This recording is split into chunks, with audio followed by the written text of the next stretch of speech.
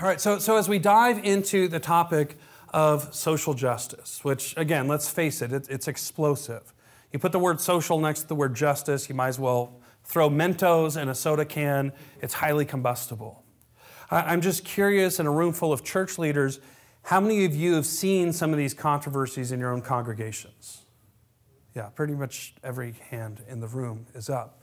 You're not alone. These controversies are rocking corporations. I know Chick-fil-A, it's a big issue. I know at my university, Biola University, it's a big issue. And so my approach, just to lay my cards on the table, is instead of taking our cues from this cultural moment, instead of being chameleons where we just absorb the colors into our pigmentation of, deep blue or deep red, what if we started with Scripture? Imagine that, right? And so to do that, I'm going to read a few passages to kind of frame our time. But before I do, I need to make one disclaimer. Something that will derail this conversation before it even gets started. Something that will create rift after rift and endless strife in your congregations is something in the book I describe as the Newman effect. The Newman effect. And this comes from, it's not Seinfeld, it's not, hello, Newman. It's actually from a 2018 viral interview between the Canadian psychologist Jordan Peterson, who many of you have heard of, being interviewed by Channel 4's Kathy Newman. And they're hitting all the landmine questions, right? They're talking about transgenderism. They're talking about sexism. They're talking about the gender pay gap. They're talking about socialism and capitalism, all these hot-button topics. And what's hilarious about the interview is Peterson, he's an academic and he's very nuanced. He makes a point. And Kathy Newman, this ended up becoming a famous meme that almost broke the internet. Kathy Newman would reply with the phrase, "So you're saying," and then she would attempt to summarize his point in the most cartoonish, damnable, and inflammatory way possible. For example, "So you're saying women just aren't smart enough to run these top companies?" And he's like, "No, that's not even in the ballpark of what I was saying. So you're saying transgender activists could lead to the genocide of millions?" He'd be like, "What? Are we in the same room? That's not even close to what I was saying. So you're saying we should rearrange our society to be just like lobsters?" And poor Jordan Peterson just scratching his head like, what are you even talking about? And so it just became this meme all over the internet. "So you're saying." And I argue in the book that we're all Kathy Newmans now. This is the new way we have discourse in our culture. And social media just sort of throws a lot of fuel on that fire. Let me give some examples. I think we should wear masks. "So you're saying you hate freedom and you love totalitarianism and you want to bow to a tyrant?" And well, no, that's not really what I was saying. Let's try it the other way. "I don't think we need masks. So you're saying you hate grandmas and want more of them to drop dead?"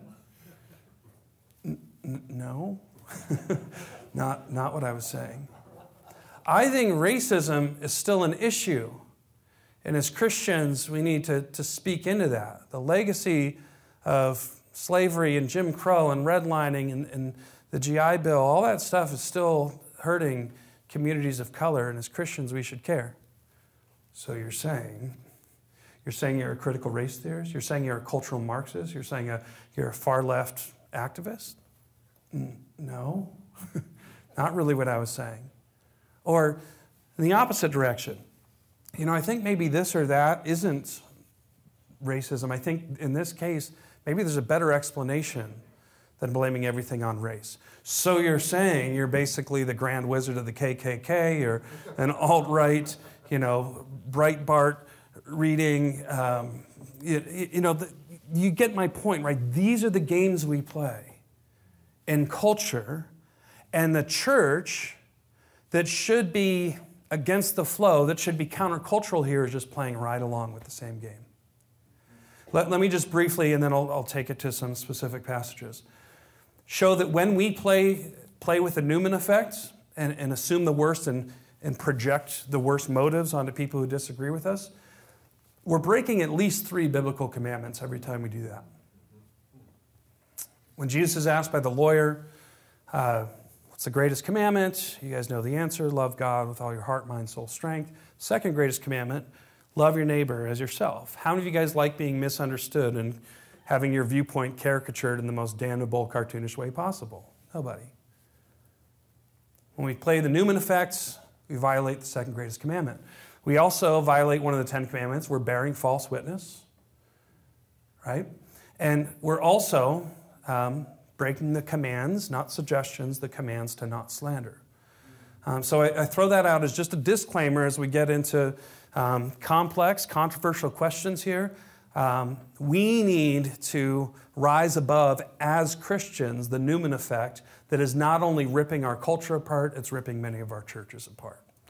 So having said that, let's really start where we should when it comes to questions of justice, and that's with the Scriptures. Let me just read a few passages for you.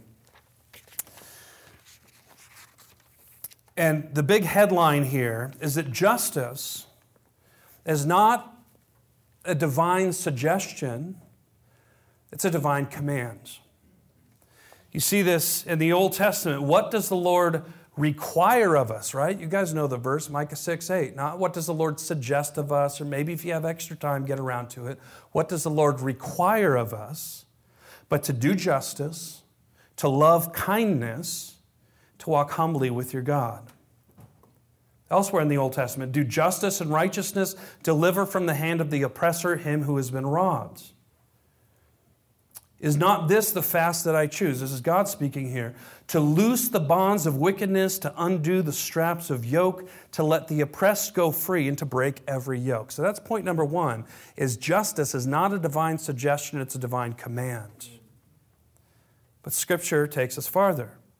That doing justice actually brings a brightness and a blessing into our lives.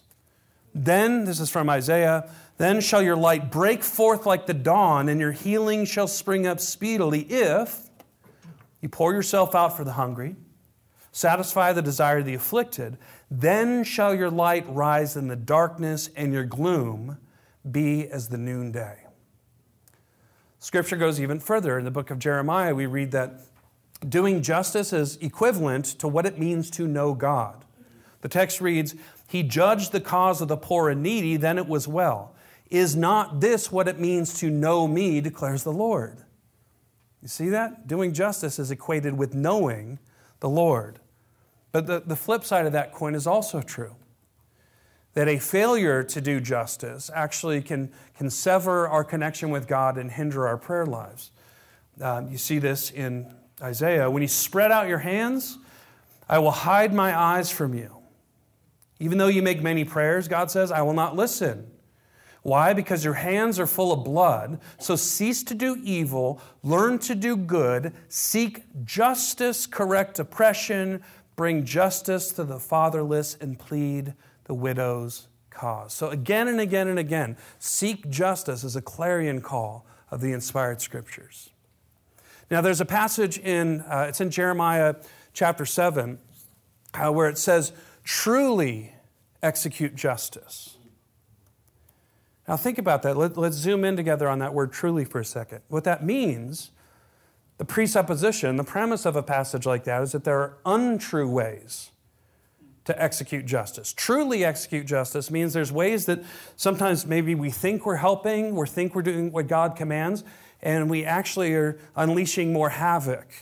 We're actually creating a little more hell on earth while self-righteously convinced we're doing justice. And so as we approach the controversial questions of social justice, I want to start and frame the conversation with a basic distinction that's going to run through the rest of our time together. On the one hand, we have what we might call social justice A. Basic definition of social justice A, think A for awesome. This is the good kind. This is what happens when we keep all those biblical commands that I just read. It's Christians living by the book and doing justice. I'll give a few examples of that in a moment. Social justice B, maybe think B for bad if it helps you remember. This is a lot of the stuff right now that is trending that bears the moniker of social justice, but there's an awful lot of it that's deeply out of sync with or incompatible with a biblical view of reality. And so we need to be able to draw some clear distinctions between social justice A and social justice B so that we can navigate these times with biblical faithfulness. So, social justice A, let me give a few examples here. Let's hop in a time machine together. Let's hop in our DeLorean. Let's get our flux capacitors fluxing. Let's generate 1.21 gigawatts. Let's go 88 miles an hour and whoosh back to the first century. Excuse me. In the first century, you had, in many major cities in the Roman Empire, literal human dumps, where outside the gates of the city was a trash site where you could dump unwanted infants, unwanted babies, like garbage. And those unwanted tiny image bearers had a few names that society branded them with. One of them was the expositi, meaning the exposed, because they were exposed to the elements where more often than not they would die. Oftentimes these little ones were brought into homes of slave owners and turned into lifelong sex slaves. It was profoundly unjust. When Paul writes his letter to the Ephesians, and in the opening chapter, he has what is the longest run-on sentence in all of Scripture. It's 205 words in the original Greek before Paul just takes a breath and catches up with himself. You guys know the passage. It starts off with that famous line, "Praise be to the God and Father of our Lord Jesus Christ. He's blessed us in the heavenly realms with every spiritual blessing in Christ. He's called us holy and," there's this word, most English translations would say blameless. Some of the better translations would say unblemished. But it's this Greek word amomos. Now, let me unpack that for a second. Those unwanted infants were branded either the expositi, the exposed, or momos. Momos meaning blemished, unwanted, dirty, unworthy of life. So Paul picks up on that to describe the gospel, and he says, look, lowercase f fathers may have kicked you aside and branded you momos, but praise be to the God and Father with a capital F, because he has called you amomos, unblemished, wanted, cherished, and Paul chases it with his next metaphor. You have been adopted into the family of God in Christ Jesus. And so you went from unwanted to wanted, a cherished son or daughter in the family of God. So there's some basic gospel truths 101 right there at the beginning of this 204-word sentence in Ephesians. So here's my question. What did our first century brothers and sisters do with that gospel truth? Did they just sit on their thumbs? No. That vertical truth that God has renamed us from momos to amomos, from unwanted to wanted, from outcast to sons and daughters, propelled them horizontally to the literal human dumps around the Roman Empire, to take society's momos and rename them amomos and bring them into their homes and around their dinner tables as cherished sons and daughters. And they did that to the extent that within 2 generations, our brothers and sisters in the first century had completely abolished and put an end to the human dump system in the Roman Empire. Isn't that inspiring?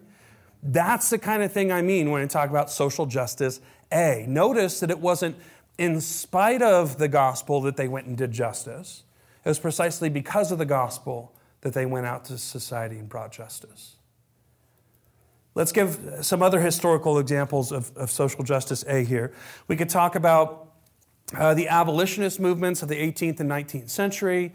In the United States, you have folks like Frederick Douglass, you have Harriet Tubman, you have Sojourner Truth and others who were looking at their Bibles and saying, wait a second, Genesis 2 says that we bear the Imago Dei. Everybody bears the Imago Dei. If we bear the image of an infinitely worthy God, then we have irreducible, intrinsic value, dignity, and worth, and yet we're treating certain human beings as property instead of image bearers? Not on my watch, they said.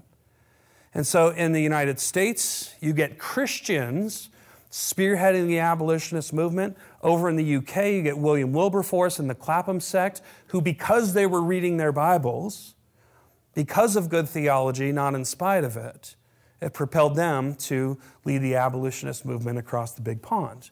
Now, it's not just that Christians spearheaded abolition in the US and the UK. Christians were the primary factor in the abolition of slavery in Brazil, in India, which had one of the biggest slave markets on the planet. There were more slaves in Brazil than all of America in the 17th and 18th century. In Africa, especially in South Africa, over in China, which had a massive slave trade, up in the Ottoman Empire. It was Christians who, because of their commitment to biblical truth, spearheaded the abolitionist movement around the globe. That's what I mean when I'm talking about social justice A.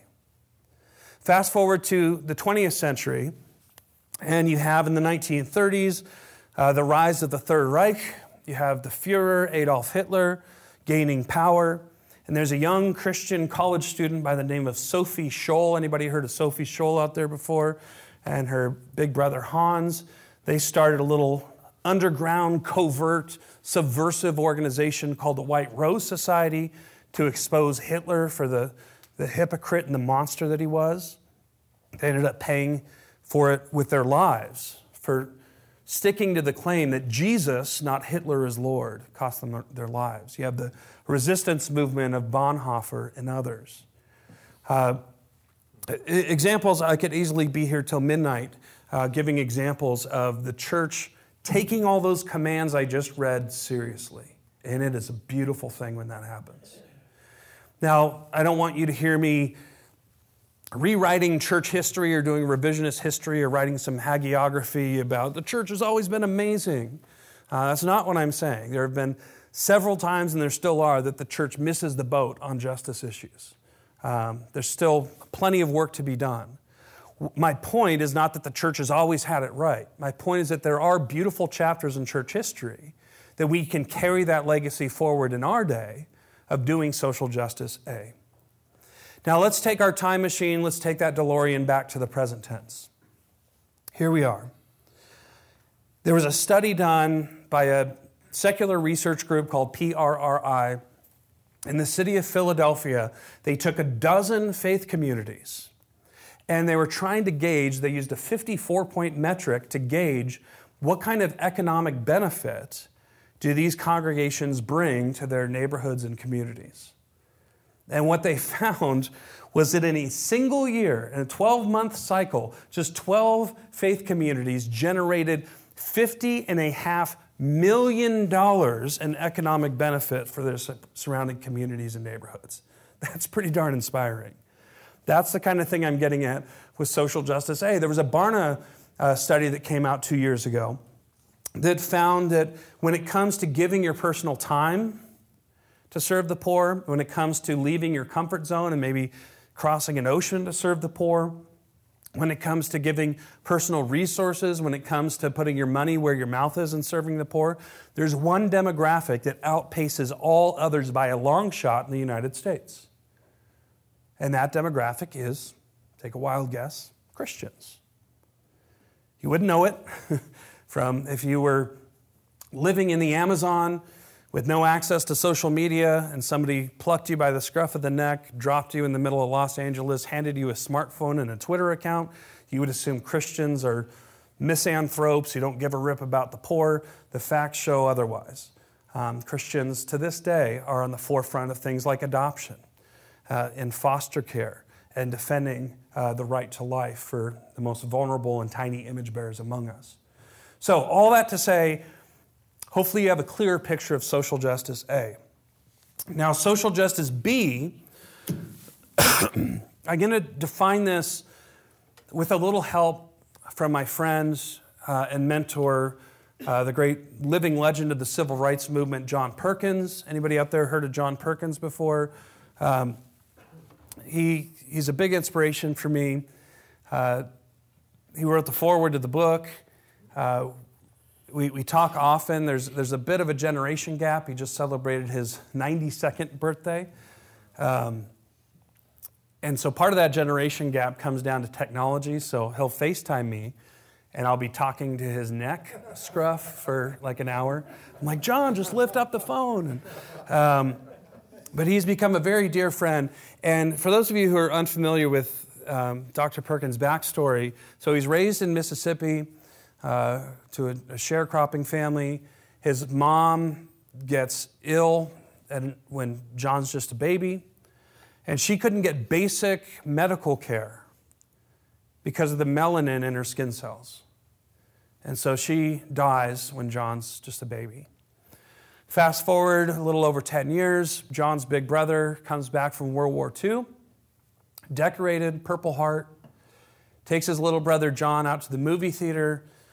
Big brother gets gunned down by a racist town marshal and dies in John's arms when he's just a young teenager. So John says, I'm getting out of Mississippi. Goes out to Pasadena in California. Joins up with the civil rights movement, gets arrested at a march, gets thrown into a Pasadena jail, where the officers proceed to beat him within inches of his life. In talking to him about this, you can still hear the emotion in his voice over 60 years later, like it just happened yesterday. He says that they would take a fork and they would bend down the prongs on the outside so there's just two up, and they would just jam it up his nose and down his throat until he's just basically vomiting blood. And then to add insult to injury, to be even more dehumanizing with it, they would make him mop up his own blood. So that abuse ended up sending him to the hospital. And he says, when it comes to injustice, we can talk about injustice in the abstract. John Perkins has experienced it firsthand. And he says the easiest thing in the world for him would have been to return hate with more hate. Let me read directly, because he says it better than I can. He says, would have been the easiest thing in the world for me to answer hate with hate, but God had another plan for my life, a redemptive plan. Jesus saved me. He saved me from my sin. He saved me from what easily could have become a life of hatred and resentment. He saved me by His amazing grace. And so for the last 60 plus years now, he's been doing justice work. And one of the reasons I admire Dr. Perkins so much is that he hasn't budged on the gospel 1 inch in over a half century of justice work. And so as we seek to define social justice B, I'm going to give you, I asked John when he wrote the foreword, as you're getting up there in years, what are 4 nuggets of insight that you would want to pass on to the next generation of biblically committed justice seekers? And I'm going to read the 4, which is going to help us define social justice B, because social justice B is essentially the opposite of all 4. So he says, first, number 1, start with God. God is bigger than we can imagine. We have to align ourselves with His purpose, His will, His mission to let justice roll down and bring forgiveness and love to everyone on earth. The problem of injustice is a God-sized problem. So if we don't start with Him first, whatever we're seeking, it ain't justice. Amen? Second nugget of insight from Brother John. Second, be one in Christ. Christian brothers and sisters, black, white, brown, rich, poor, we are family. We are one blood. We are adopted by the same Father. We're saved by the same Son. We're filled with the same Spirit. In John 17, Jesus prays for everyone who would believe in Him, that people from every tongue, tribe, and nation would be one. And that oneness is how the world will know who Jesus is. Listen to Perkins on this. This is so relevant to the social justice controversies rocking the world right now. If we give a foothold to any kind of tribalism that could tear down that unity, then we ain't bringing God's justice. Amen? Third nugget of insight from Dr. Perkins. So number 1, start with God. Number 2, be one in Christ. Number 3, preach the gospel. The gospel of Jesus' incarnation, His perfect life, His substitutionary death, His triumph over sin and death is good news for everyone. It's multicultural good news.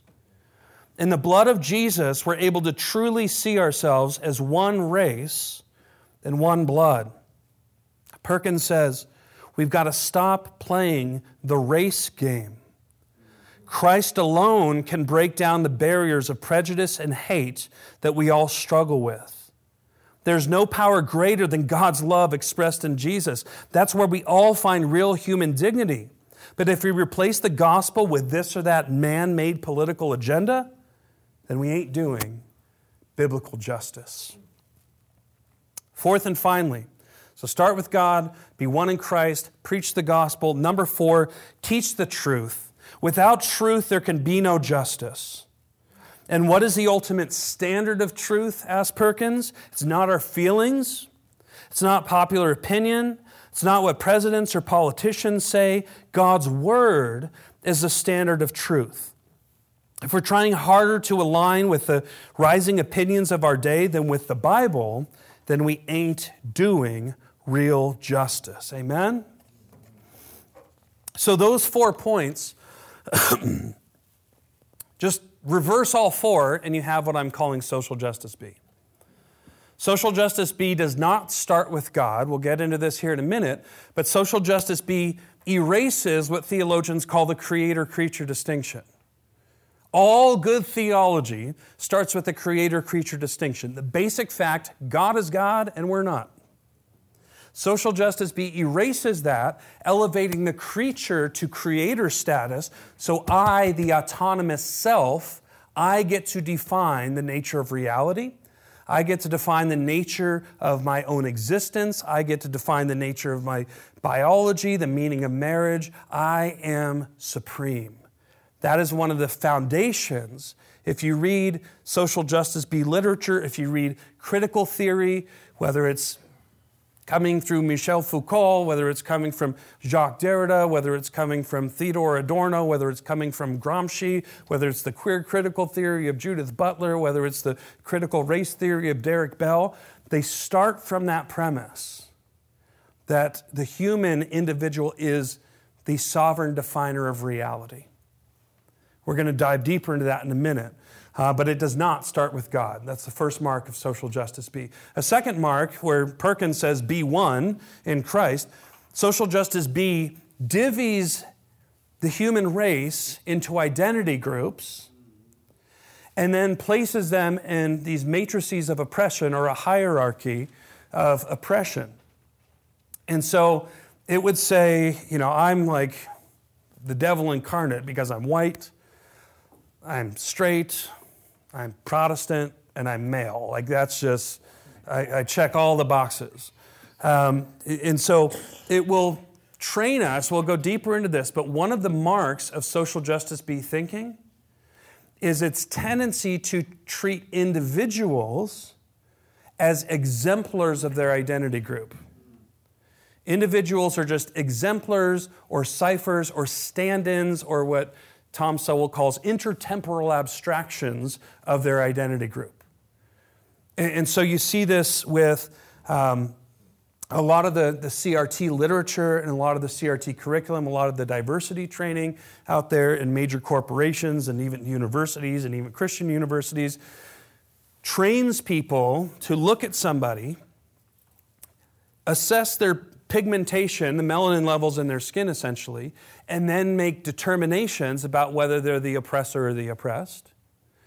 It would train people to look at somebody and assess whether they're XX or XY chromosomes, whether they're female or male, and then assess whether they belong, they should be categorized in the oppressor group or the oppressed group, and so forth. And so what it actually leads to, and we'll go deeper into this a little later, is racism is prejudice. So I'm prejudging somebody, prejude. It's prejudice based off pigmentation. I'm making either favorable or unfavorable judgments based off your pigmentation, based off your race or ethnic identity. CRT encourages, under the banner of anti-racism, it actually encourages people to prejudge on the basis of pigmentation. That's what it does. There's clear studies that have come out on this. I encourage you guys, I cite all this in the book from a black sociologist, Musa Al-Gharbi. He looks at all the diversity training out there, and he looks at probably 36 studies to show that under the banner of anti-racism, people come out of those seminars way more racist than when they began. Why? Because it trains people, it rewires your brain to look at people and make prejudgments based off their pigmentation and lump them into identity groups. The Bible has a far more unifying way to approach race, as we'll see in a bit. So it inverts, social justice B inverts number one, start with God. It makes the individual God. It inverts oneness in Christ by divvying everybody into warring tribes. It inverts number three, preach the gospel. Because when you read social justice B literature, there is no category for internal sin. There's no category for the fall. There's no category for depravity. There's no need for forgiveness from our Creator. No, all sin can be pushed out there. It is all in the systems. Now, we'll talk about this a little further down the road. There is a category biblically for systemic sin, systemic injustice. We'll get there. But by projecting all evil onto the systems, the gospel becomes irrelevant. I don't need forgiveness if I'm not fallen. I just need to go and start a revolution. I just need to go and dismantle systems of oppression, the cis-heteropatriarchal oppressors, right? And so what I found, and I'll go deeper in about 10 minutes on this, is that you end up Christians with great intentions who get sucked into social justice B. It's not very long before one doctrine after another flies out the window until they've completely lost all zeal for evangelism, and eventually they don't even believe the gospel. They see it as nothing but a white man's gospel. We'll talk about that in a bit. And fourth, Perkins says, teach truth. Social justice B says even the concept of truth and logic and reason and evidence and things like that are all part of white oppression. Truth is really found in, quote, the lived experiences of the oppressed. So Scripture is no longer the authority. Our fallen hearts become the final authority. So that's kind of to chart the course on those 4 points of social justice B and how what the Bible offers is exponentially more beautiful and compelling. So that first point, start with God. How does social justice B invert that? Well, let me set it up like this. In the Williams home, I play a game with my 4 kids called Spot the Lie. And the way Spot the Lie works, if they're watching the latest Disney cartoon or whatever it might be, if they can spot a lie and explain to me why it's false and why what the Bible says is better, they get $1. And I got to tell you, they're getting so good at it that I'm going to be living in a cardboard box before too long here. And so this is going back a few months, and my 11-year-old, Holland is her name. We call her Dutchie for short. Little Dutchie comes running down the stairs. Dad, you owe me $1. All right, Dutch, what do you got? Well, she had been watching some commercial for the latest fairy, pixie, princess, rainbow, unicorn, whatever. And she said, the commercial told me that I should follow my heart. I said, okay, go on. What's wrong with that? She said, Daddy, this was her exact, verbatim, it's emblazoned in my memory. She said, Daddy, I don't want to follow my own heart. My heart is fallen. I want to follow God's heart. And I was like, I love you so much. Get over here. Proud daddy moment. You just earned $5. You're not getting $1 for that. You're getting $5 for that. But man, what a countercultural thing to say, right? I don't want to follow my heart. My heart's fallen. I want to follow God's heart. Social justice B is all about be true to yourself, hashtag authenticity, Hashtag follow your dreams. Don't let anybody tell you what's right or wrong. Be true to yourself. Let's analyze this together for 1 second. Charles Taylor, Canadian philosopher, he says that, there's been an age of reason, there's been an age of science, there's been an age of faith. He says, what age are we living in now? And Taylor answers the age of authenticity. And by authenticity, what he's describing is this idea that you have a moral duty to be true to yourself and follow your heart. Robbie George out of Princeton has a similar insight when he says, we've been through an age of science, an age of faith, an age of reason. Now we live in what Robbie George describes as the age of feeling, where my feelings reign supreme. Those are sacred and unquestionable. So think through this with me, because it just blows my mind. I can't wrap my head around this. If authenticity means I'm true to myself, so if I feel something, I have a moral duty to follow my own heart, and anybody who questions me is my oppressor. If my feelings are so sacred, they're sacrosanct and authoritative and unquestionable, authenticity is the wrong word. A better word to describe, I'm going to follow my own heart and no one can question me, also starts with an A. It's called arrogance.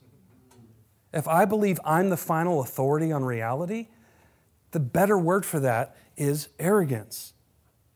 Authenticity doesn't say, how dare you question me on my own standard and authority. This is what authenticity sounds like. Daddy, I don't want to follow my heart. My heart's fallen. My heart's broken. My heart is tainted with sin and corruption and inverted desires and miscalculated affections. I need a heart reformation. I need the Holy Spirit to go to work and generate His fruit there. I need grace. I need redemption. That's what authenticity sounds like, amen? So think about this. One of the marks of social justice, B. I'm my own sacred authority and standard, and anybody who dare question me is my oppressor. Let me frame it this way. So my 11-year-old, back when she was 4, was watching a little Disney short called Small Potatoes. It's a little 5-minute cartoon of all these animated potatoes bouncing around. And I was working in my office a few feet away from the TV, typing away on some article that 3 people ever would read. And I'm listening sort of with one ear and tapping my finger as this song, these little punk rock potatoes start singing this anthem, We're All Potatoes at Heart. And it's super catchy, and I'm kind of drumming on my keyboard and rocking out. When the song ends, it's the final shot of the show where they get the cutest potato of all in a little British accent to give the closing moral of the story, and then the credits roll. And so the moral of this story, I actually looked up the script online. This is verbatim. There's no right or wrong way to do anything, children. Do what you want. And the credits roll. So the moral of the story was there's no moral to any story. Do whatever you feel like. And so I hear this and I throw my laptop and I do a dive roll into the living room, turn the TV off, and give my then 4-year-old a 10-hour lecture on the Decalogue and the moral structure of reality. And she found it very entertaining. But I want to take that conversation back to the text of Scripture, because I want you to see where this tenet of social justice be, where we can trace its true origin. And so let me sort of nerd out theologically to one phrase in Genesis 3 for a bit. The temptation from the serpent is, you will be like God, knowing good and evil. That's the language. That's the translation. You'll be like God, knowing good and evil. And for years and years, I would scratch my head about that verse. What does that mean? I would read commentaries, and sort of the running interpretation was something like, well, Adam and Eve hadn't fallen yet, so they only had a hypothetical or abstract understanding of evil. And so if they ate the fruit, then they would experience it. They would have an experiential knowledge of good and evil. And that just never really resonated or seemed to be what the text was saying for me. Because like God, well, God doesn't know evil experientially by committing it. Like it didn't measure up. Well, 3 years ago, I was researching for a different book, and I was reading Abraham Kuyper, the great Dutch neo-Calvinist, not a little book, an 800-page tome called Common Grace. And he weighs in on that passage, and he says, look, the Hebrew word that's used here, you'll be like God, knowing good and evil. That word knowing doesn't really have a great English equivalent. The closest thing is sort of like knowing maker, meaning I know something's the way it is because I made it that way. That's sort of, it's clumsy, but it's the closest you can get to the Hebrew word here. And maybe here's a simple illustration to get at it. After college, I moved in with some old high school friends. And one of those friends is a guy named Dave, and Dave plays bass for a band called Linkin Park. Any Linkin Park fans in the house? All right, as a professor, I have the legal authority to grant extra credit, so extra credit, extra credit, extra credit. And so Dave would come back. We'd both get home from work around the same time every day. His work was a lot more glamorous. He'd come back from the studio, and I'd hop into his car, and he would play the day's tracks for me. And I would grill him with questions like, what effect are you using on the bass here to make it sound so huge? And, whose idea was that key change? And all these questions. And I never once stumped him. Why? Because he knew the songs. He didn't know them because he studied them. He didn't know them because he listened to them over and over on repeat. He knew them because he made them that way. He had a maker's knowledge. That's not a perfect analogy, but it's as close as I can get you to that Hebrew word. You will be like God, knowing good and evil is shorthand for you will be like God, knowing because you make, knowing because you get to define, knowing because you get to be sovereign over, knowing because you were the supreme maker of. Now move on to that next phrase, good and evil. For years I just read that as moral categories, like right, wrong, good, evil, just, unjust. No, reading some of the ancient rabbinic literature on this passage, I found that it was very common in ancient Judaism to use opposites to describe everything in between. So if we're ancient Jews and I say black and white, you would just understand that I'm referring to every color. If we're ancient Jews and I say the Beatles in Creed, you would just know I'm describing every band ever. No offense to the Creed fans in the room. So good and evil is ancient Hebrew shorthand for all things. All things. So now fill in the blanks with that passage and see if the light bulb goes off for you. What is the serpent's temptation? You, Adam and Eve, creatures, will be like the Creator. You will be like God, knowing, being the sovereign, supreme definer of the meaning of everything. That's the original temptation. That's the original temptation. The lie of autonomy. The lie that the creature can be the creator. With that little, 4-minute exegesis I did for you of Genesis 3, return to small potatoes and see if you hear what's going on. There's no right or wrong way to do anything, children. Do what you want. Right? Follow your hearts. Right? It's the same serpent who's been telling that lie for thousands of years. Now it's just baked into our definition of social justice. That's the first major difference. It doesn't start with God. It elevates us to God's status. Now here, let me make a final closing point on this. Is you and I were never designed to create and sustain our own identity. That is a God-sized task. And so I want you to see advice like follow your heart and be true to yourself and don't let anybody question your truth. I want you to see just how utterly cruel that advice is, because it is heaping a God-sized load, a creator-sized responsibility on the frail shoulders of a kid. And what happens is they buckle under the weight. Of course they do. Of course anxiety, depression. I mean, they're complicated. There's lots of factors. There's multidimensional analyses of that. But a major factor of the uptick, the steep uptick with anxiety and depression with Gen Z and below, is they have been fed this Genesis 3 lie. You get to define your own identity. You get to create it and sustain it over time. We shouldn't be surprised that they buckle under the impossible weight. So where do we come in as Christians, as church leaders in this cultural moment?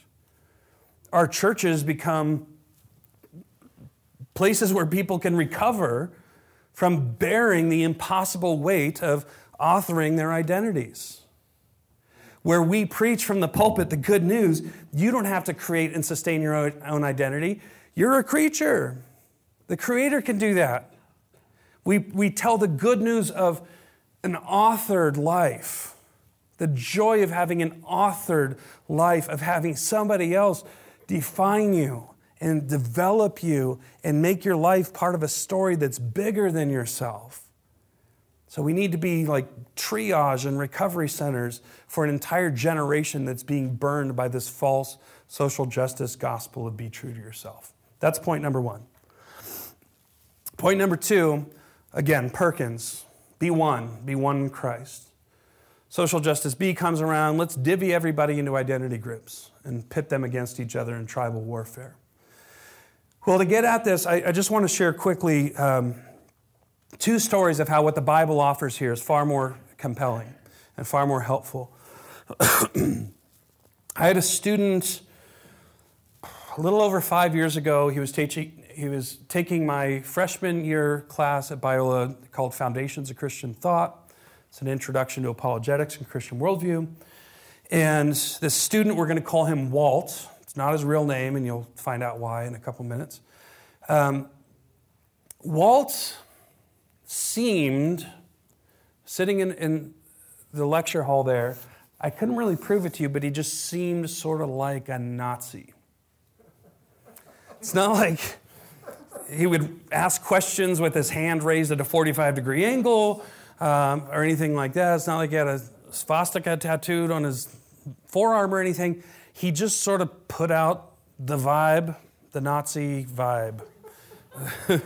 Well, I had Waltz the next semester for Theo 1, where we go through the attributes of God and Christology and the doctrine of humanity and all this stuff, doctrine of sin. And I noticed the shift taking place in him. He even started to look different. You know, what an old King James Bible would describe as your countenance, the exterior appearance of your soul's interior state, his countenance started to shift. By his senior year, he took me for Theology 2, where we cover, pneumatology and soteriology and ecclesiology, eschatology, all that stuff. And by the time he graduated, he was just unrecognizable. There was a glow. There's a radiance about him. I noticed his life was marked by the fruit of the Spirit. There was just a love and a joy and a peace and a patience. All that stuff just marked Waltz. And he graduated, and I sort of lost touch with him until I was working on this book, and I was thinking, man, I would love to have him share his story if I'm right. And so I wrote what was easily the hardest email I've ever composed in my entire life. Hey, Walt, it's your old professor, Thad here. Hope you're well. It's been too long. Quick question. By any chance, your freshman year when you took me for Foundations of Christian Thought, were you a Nazi? Follow-up question. If so, then by any chance over your next couple years of Biola, did Jesus set you free from Nazism? With trembling finger, I hit send, thinking if I'm wrong, I am super wrong. Like, imagine getting an email from an old professor. Were you a Nazi? So thank God Walt emails me back that day and says, that is 100%, that's my story. That's what God did over my time at Biola. So I said, tell me more. What happened? And he explained that there were three biblical truths that just sort of swung like wrecking balls through his neo-Nazi ideology, through his white supremacy. He said, number one was it was in theology classes just learning good old-fashioned biblical truth that he learned about the Imago Dei. If everybody bears the image of God, then how can he think he's better than somebody with more melanin in their skin cells? It doesn't add up. So the doctrine of the Imago Dei was the first wrecking ball through his white supremacy. The second thing, and this one was a little unexpected, but after he explained it, it made a lot of sense. The doctrine of sin puts us all on the same level. So think here of Paul's argument in Romans 1 and 2 that crescendos in chapter 3, right? He's saying, look, Jews, you have the law and you break it. You need grace, you need redemption, you need a Savior. Hey, and you think you're better than Gentiles because you have the law? Well, great, you have it, but you know it and you blow it, so you're super accountable. You need grace. But hey, Gentiles, you aren't off the hook. God wrote His law in your heart, and you break that. So enough of these ethnic superiority games. Jews and non-Jews, the argument crescendos in chapter 3, all have sinned and fallen short of the glory of God, right? That all was a wrecking ball through Walt's white supremacy. He realized he couldn't blame all sin and scapegoat people with more melanin as the source of all evil. That all included him and every other white person and every person on every color under the sun. The third and final nail in the coffin of his Nazism was the gospel. If all have sinned, then we all equally need grace. And if we're saved not by our performance, not by which lever we pull in a ballot box, not by our political affiliation, not by our heritage, not by our ethnic identity, not by melanin or XX or XY chromosome, none of that. If we're saved by the grace of God alone, then that gives a new foundation for an every tongue, tribe, and nation family that emerges because of the good news. And so Walt, in quotes, asked me to call him Walt Sobchak for the book, for the purposes of the book. That's John Goodman's character in The Big Lebowski, a little fun fact.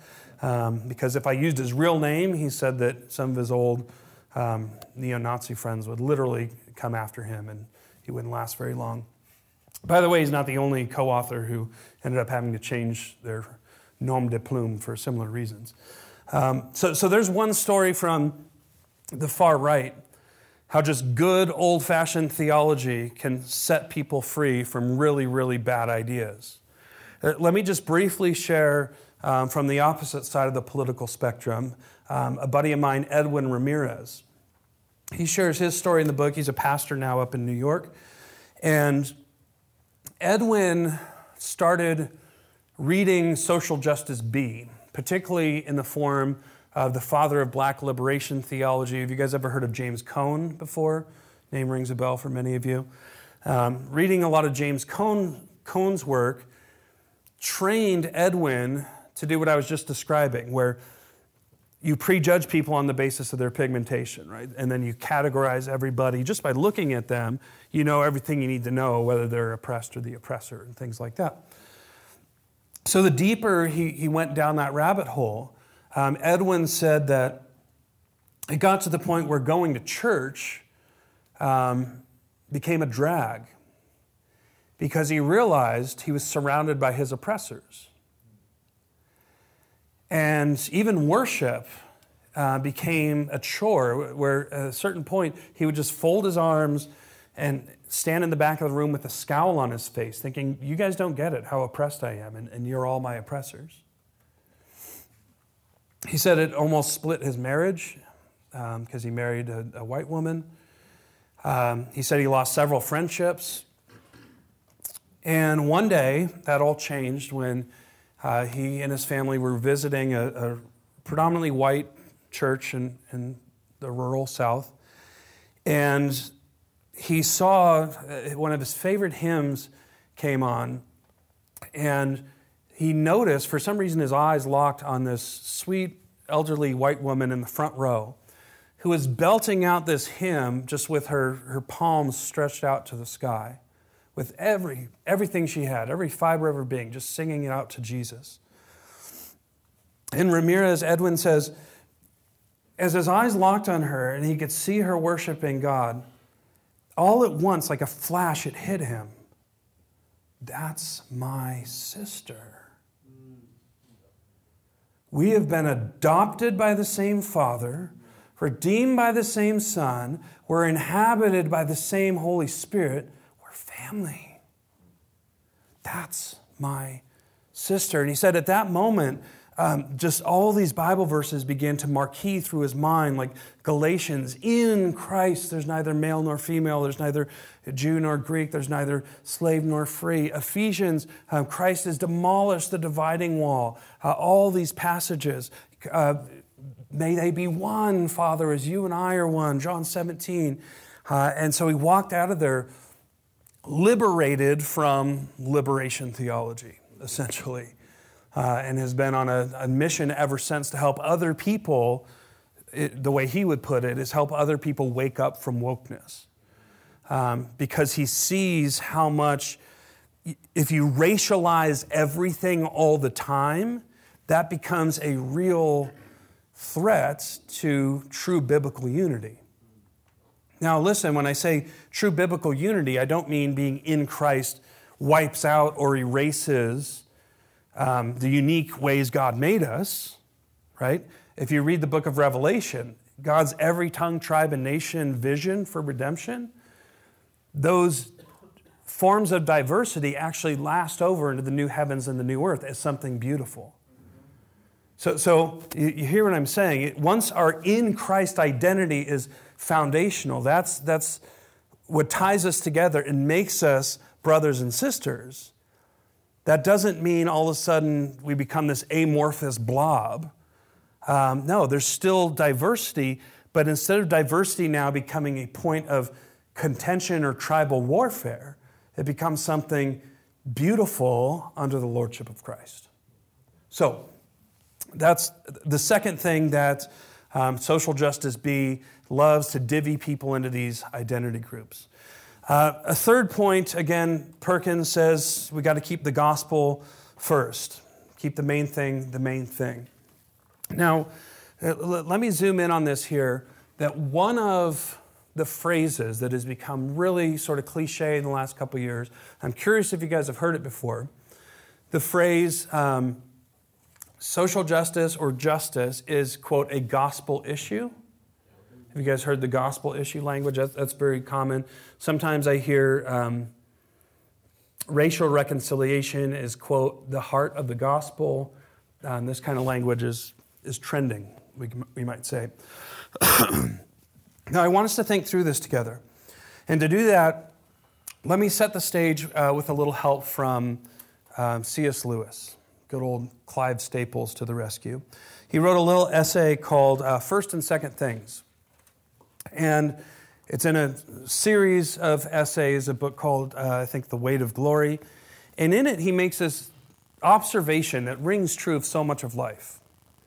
Lewis says, if we make a second thing a first thing, we will not only lose the first thing, we will lose the second thing too. If you make the first thing the first thing, you will often get the second and third and fourth thing sort of thrown in as a bonus, which sounds abstract, but let me illustrate.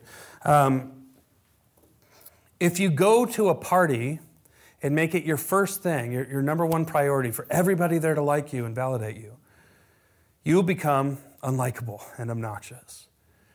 If you make not being anxious your very first thing, so the time you wake up in the morning is, don't be anxious, don't be anxious, don't be anxious, you're going to become pretty anxious because you're preoccupied with it the entire day.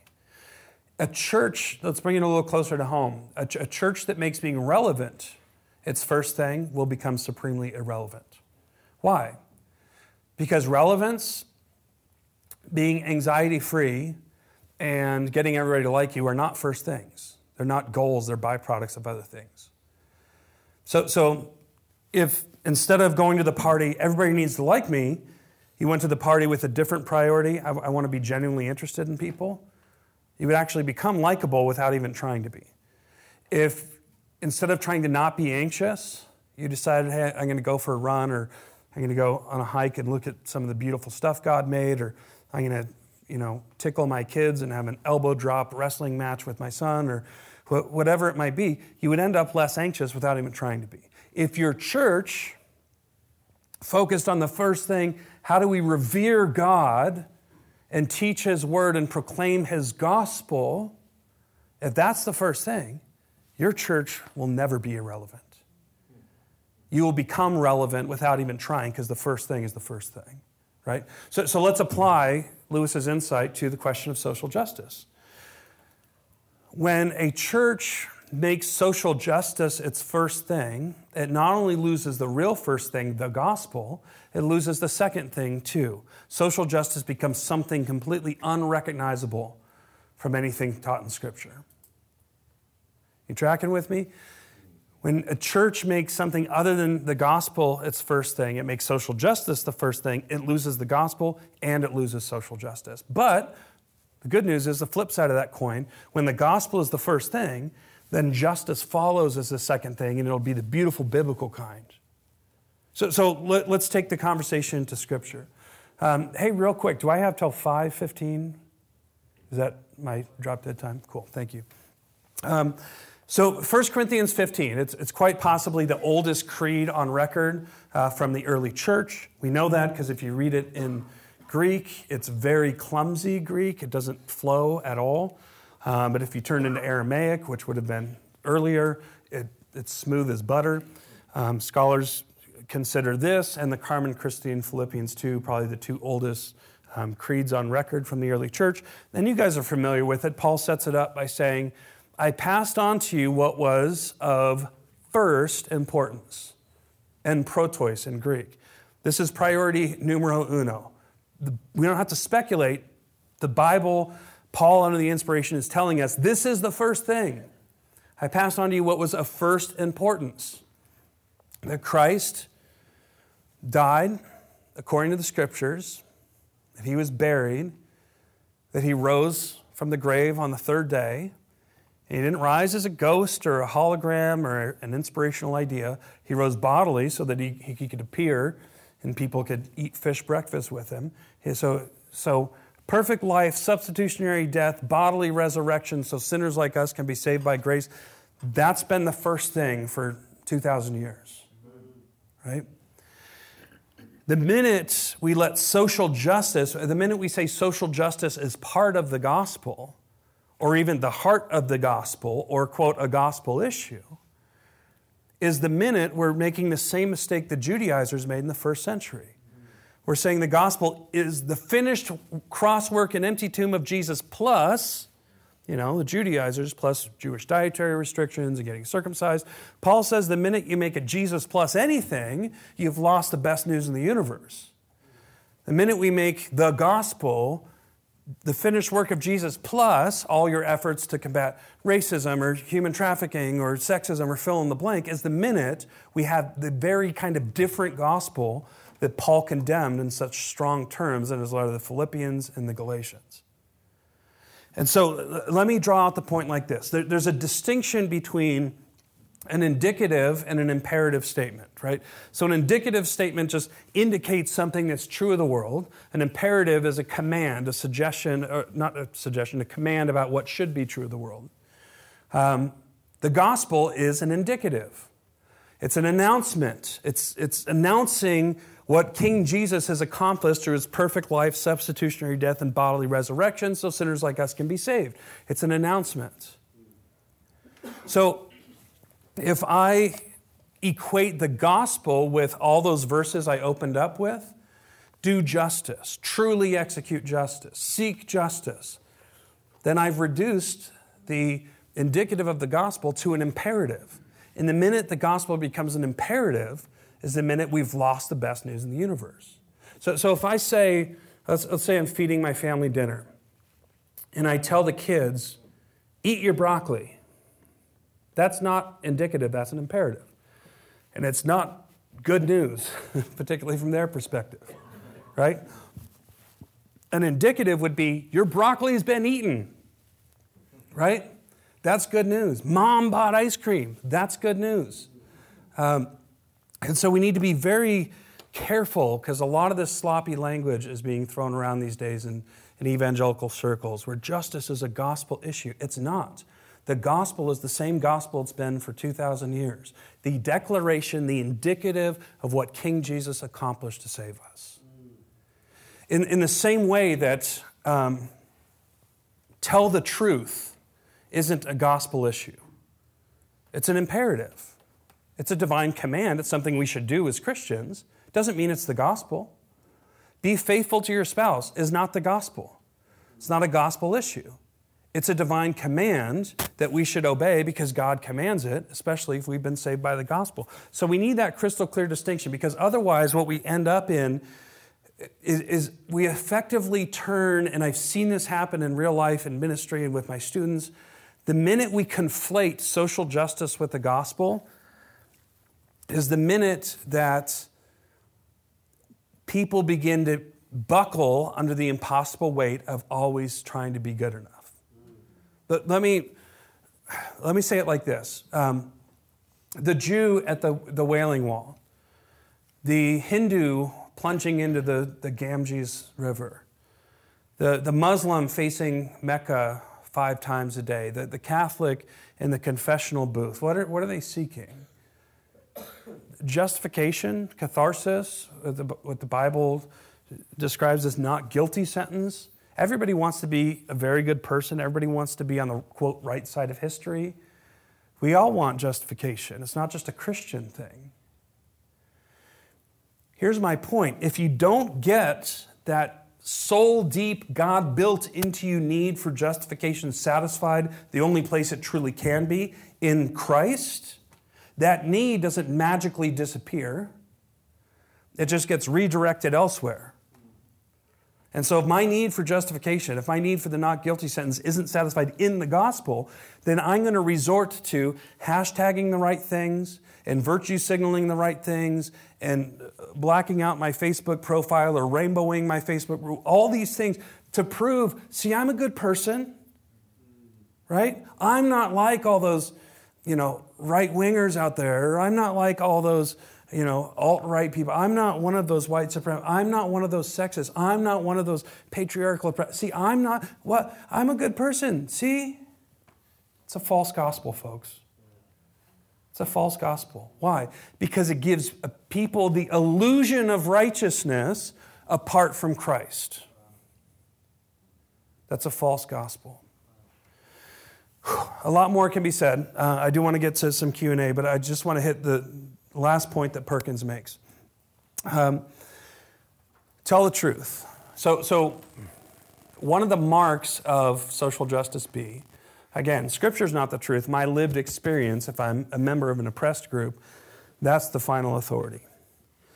And again, going back to a point I made 20 minutes ago, it trains people to assess the truth or falsehood of a statement, not on whether it has evidence, but based on the melanin and XX or XY chromosomes of the person speaking it. That's happening in diversity trainings in major corporations around the country and schools, again, including Christian schools. Now, here's the problem with that. You can take everything I've said tonight, you can take every word of this book, every argument of this book, and pull all those words out of my mouth and put them in the mouth of, a Vadi Bokum, a Tom Sowell, a Shelby Steele, a Monique Duson, a Suresh Buddhaprethi, an Edwin Ramirez. The list could go on and on. People from different ethnic groups and who aren't dudes. Would any point I'm making magically become true just because it's in the mouth of a person with a different melanin level? No. The point is, ideas don't have melanin. Arguments don't have XX or XY chromosomes. So social justice B, by training us to evaluate ideas based on whoever the messenger of the idea is, makes us actual sexists because we're prejudging based on somebody's gender. It makes us actual racists because we're prejudging on the basis of people's skin tone. Now, just a second final point, and I'm getting sick of the sound of my own voice and would way rather interact with you, but I want to make this point briefly when it comes to the truth. So as I was saying in Social Justice B, your lived experience becomes the final standard of truth. Now, let me talk neuroscience for like 2 minutes. Neuroscientists say that there's a trio of brain regions, your anterior cingulate, your amygdala. There's this trio of brain regions that psychologists and neuroscientists describe as the uh-oh center of your brain. It's the part that lights up like a Christmas tree when you're afraid. And when that happens, when the uh-oh center ignites, the frontal region known as the assessment center that can keep your uh-oh center in check, it goes dark. And so let's take an example of a little boy, we'll call him Johnny. And Johnny has an experience when he's a little boy of, maybe he has a run-in with a tarantula that terrifies him, or maybe even gets bit by a black widow and has to go to the hospital or something, and it's really traumatic. If Johnny goes and sees a good psychiatrist, that good psychiatrist is going to do their best to sort of coin a term here, to ungeneralize little Johnny's fear. In other words, to say, you had this specific traumatic encounter, Johnny, but let's not generalize that to the whole world, where every spider's out to get you, and anybody who questions that is probably a spider themselves. Let's not play that game. If you find a daddy long legs, your lived experience of that is going to be terror. That daddy long legs is out to get me, but your lived experience doesn't match reality. Daddy long legs are harmless. And so that good psychiatrist might take little Johnny through something like exposure therapy. Here's a picture of, a tarantula, and here's a tarantula in a terrarium. Can you touch the glass, Johnny? And eventually, little Johnny can even be petting a tarantula and be fine. What has the psychiatrist done here is ungeneralized little Johnny's trauma so that the world doesn't feel bigger and scarier than it actually is. Social justice B, by making our lived experiences the final authority that are sacred and unquestionable, does the exact opposite of what a good psychologist would do. It generalizes your fear, generalizes your trauma. You had this experience? Well, read these articles, listen to these activists, read this book, check out that blog. The entire world is against you. The VeggieTales is racist because some of the vegetables have color and turn out to be villains. Don't you realize that milk itself is racist? I'm not making this up. That's an actual entire book about how milk is rooted in white supremacy. If everything is racist, so it convinces people that they're nails, and if I'm a nail, then everything looks like a hammer, right? That's mean. That's mean to convince somebody who's had a genuine experience with racism that therefore everything's racist all the time. I see the effect this has on students. I have students who will take some sociology class who convinces them everything's white supremacist, and they go from being filled with the fruit of the Spirit to chronically triggered, fearful, rage-filled, assuming the worst of everything, living on edge, fear center of their brain lit up like Times Square. It's mean.